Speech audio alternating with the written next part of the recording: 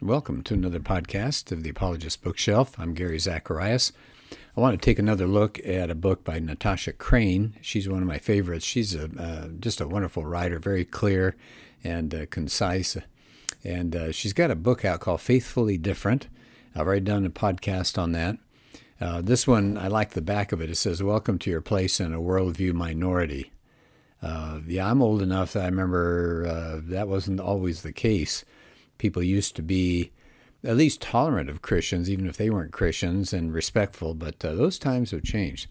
So Natasha Crain, she's a speaker, an author, a blogger, and a podcaster, does a lot of things well. She's got a chapter here that I'd like to look at today. It's chapter 4 called Regaining a Supernatural Worldview, subtitled Under the Pressure of Secular Naturalism. And she starts off with a piece that was in the Wall Street Journal some time ago by comedian Ricky Gervais. It's called Why I'm an Atheist. And that one really struck me because I use that in some of my college classes, and we talk about the way he presents his argument. So he says basically in there that he's chosen science over God. And she says after the quote, and I won't go into the long quote, but she says, I'm pulling these quotes from a single article, but she said that's pretty much what we see today, that the common talking points that atheists raise. Basically, there's no evidence for God's existence. People who believe in God do so in spite of evidence, the lack of it. Science and religion are mutually exclusive, and actually belief in God is just plain silly. There are all these ancient gods. People no longer worship them. And then she says some atheists extended a step further. And see, this is not what Gervais says, but she said some will take it another step further, that it's not only silly, but it's harmful, and that we should eradicate that. And so she says we need to start. If we're going to talk about this, about being a different believing individual today in this society that rejects a lot of that, then we have to start with some foundational beliefs that we have. Well, what's the most foundational belief? That God exists. She says that's not a belief anymore that our culture takes for granted. And it's being challenged. It's being mocked, in fact. So she said, why don't we first understand the nature of naturalism and how it's made its way into becoming a default functioning worldview today.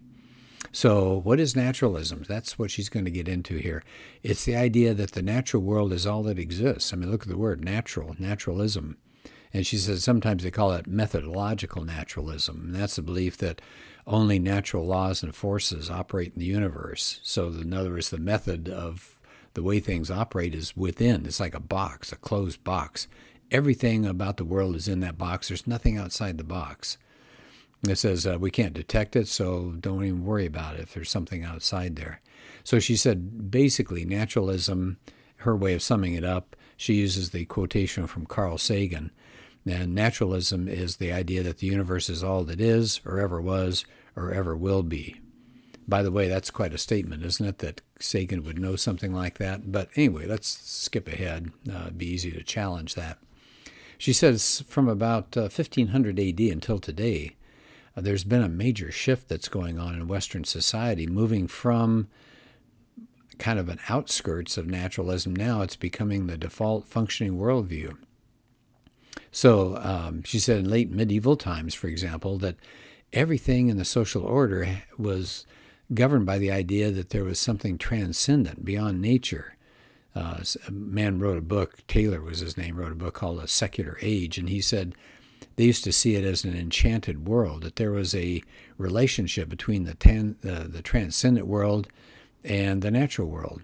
And she says, of course, during that time, it's not that people were not atheists, but everybody believed in this transcendent order, that atheism was almost inconceivable. It was actually more difficult during that time to not believe than to believe, given the social reinforcement that happened for belief at every turn.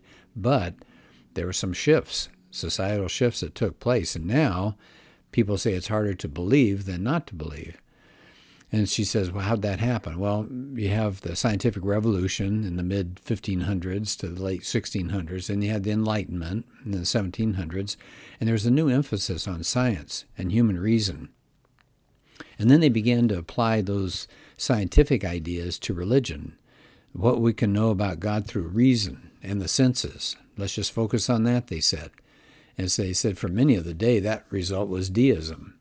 belief in a God who set the world in motion. So there probably was a God and whose existence could be inferred from nature, but he hasn't really revealed himself.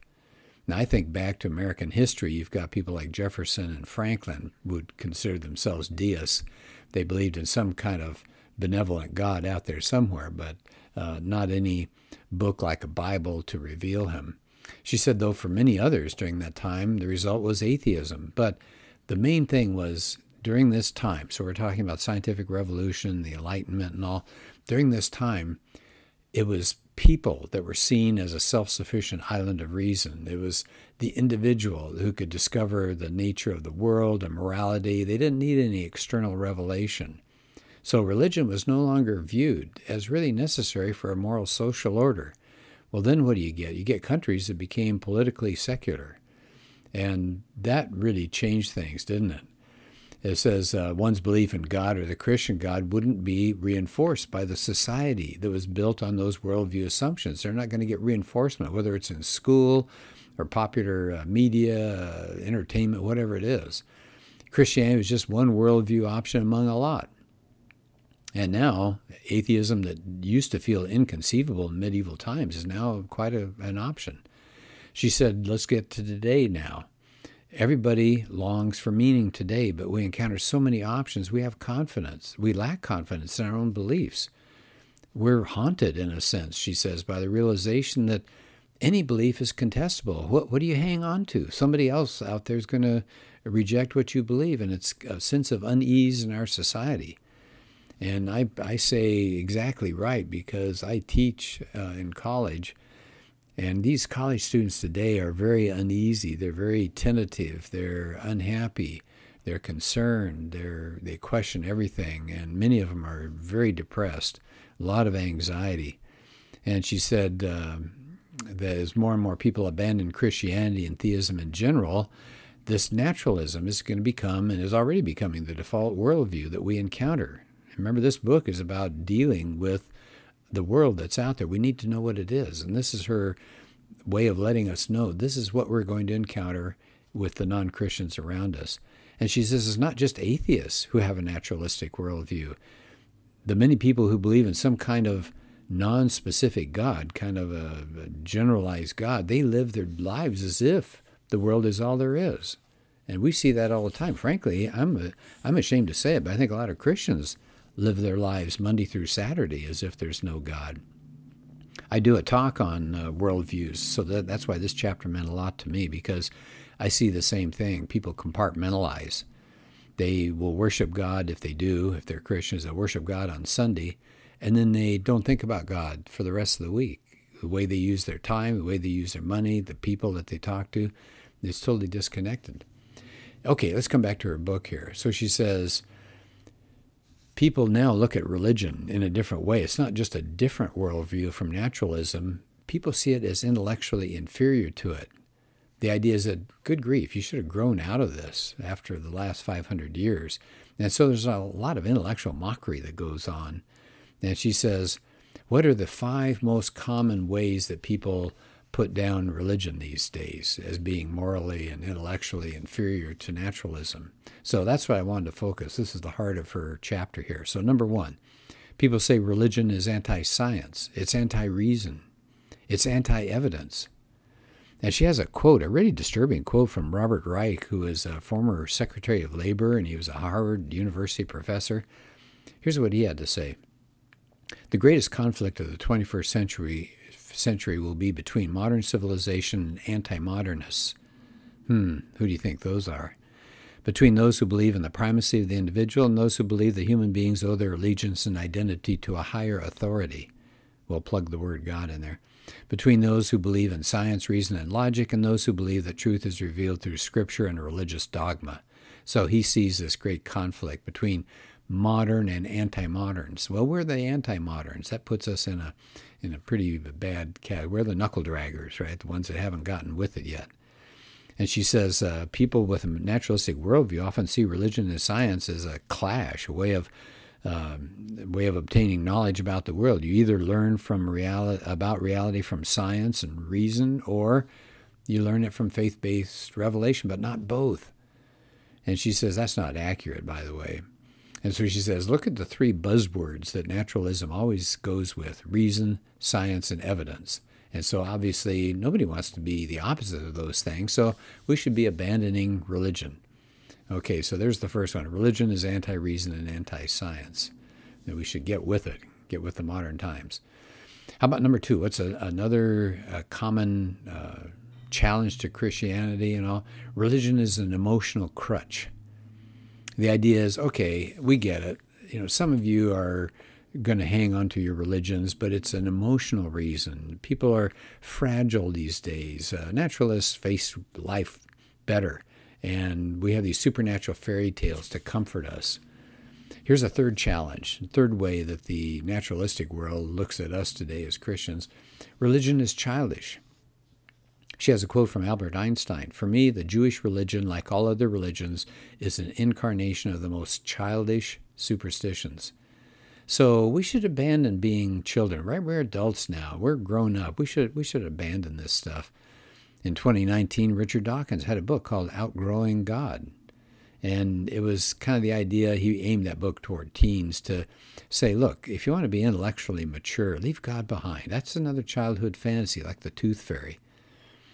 Here's a fourth challenge. Religion is the result of brainwashing.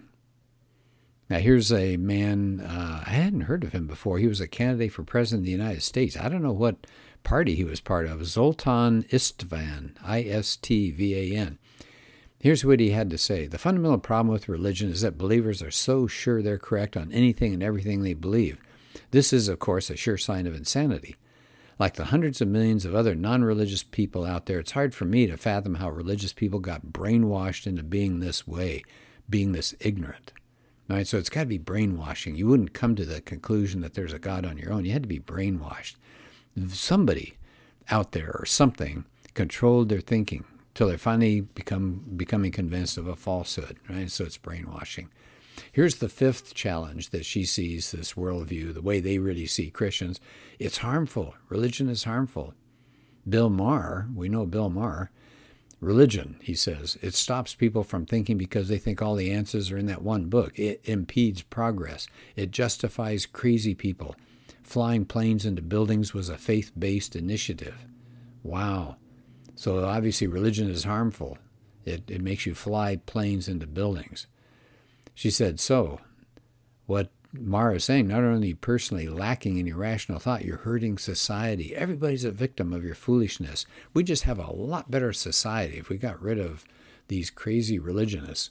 So let me go over those five again. These are five of the most common ways that the secularist looks at a Christian today or anybody in a religious form.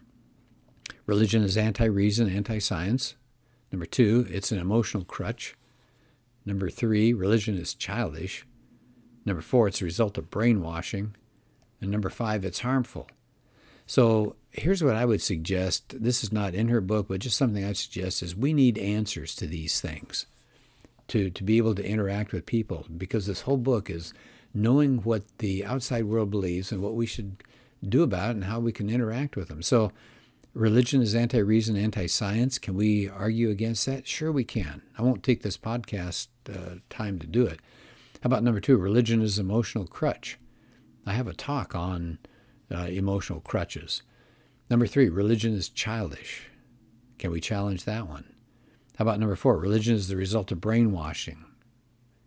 How about number five? Religion is harmful. I would say just the opposite. I mean, I think about some of the things being promoted today, like the transgender deal for young kids. You talk about harmful.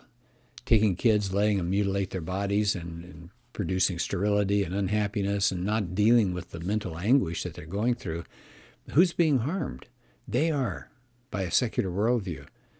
How about homosexuality? Is that harming people? Yeah, there are all sorts of terrible things that are coming about into the world because of the homosexual lifestyle, but we can't sit back and just say, go ahead, help yourself. It's perfectly fine. No, it's not religion that's harmful. It's getting away from God's plan for our lives that's harmful. All right, anyway, that's just me. Get off my soapbox here. Then she has a case toward the end of the chapter where she talks about building a case for the existence of God. And I won't spend much time on that because we've done that before. She said, just as an example here, 3 arguments for the existence of God. One's the cosmological argument. So in other words, how do you get the universe into existence? It can't exist. It can't make itself exist. It can't bring itself into existence. To create space and time and matter, the cause would have to be outside of space, spaceless. It'd have to be outside of time. That'd be timeless. It'd have to be immaterial. And it'd have to be uncaused itself. Hey, who does that sound like? God. So there's the first argument. Right? It's called the cosmological argument. Basically, why is the universe here? Here's a second argument. It's called the design argument. You look out in the universe, or you look in within our bodies, we have DNA, we have so much information. It's like a computer code inside of us. And the fine-tuning of our earth, everything is just right in this universe. All the constants of nature, like gravity, they have to be precise. If they're different at all, there's no life. So that's the second argument, design. That one's, I think, a really powerful one because people love science. They love the latest findings of science. And we can use that because it's pointing toward God, not away from God. So that's the second argument. Third one's called the moral argument. Where did objective moral standards come from? How did we get that? And she says the best explanation for the existence of a moral law is the existence of a moral lawgiver. And if you don't have a moral law outside humans, and it's just up to us, we're in trouble because we just make it up as we go. It's kind of the says who thing. You know, you tell somebody else, hey, don't do that. And they say, who are you to tell me? They'd just be personal opinion at that point. But there isn't a moral lawgiver out there, a law higher than humans. All right, so I think I'll stop at this point. Am I near I'm almost near the end of the chapter. I may cover some of the chapter later, but this gives you an idea, regaining a supernatural worldview. And she says the most reasonable explanation for all this evidence is the existence of a God out there. So it's not a bad thing to do to suggest that there's a God. It makes sense with what we're discovering about the world. Okay, well, I'll stop at this point. This is the book Faithfully Different. Natasha Crain's the author, Crain. Take a look. Her material's all over the place, and it's so good. All right, well, thanks, and hope you have a good day.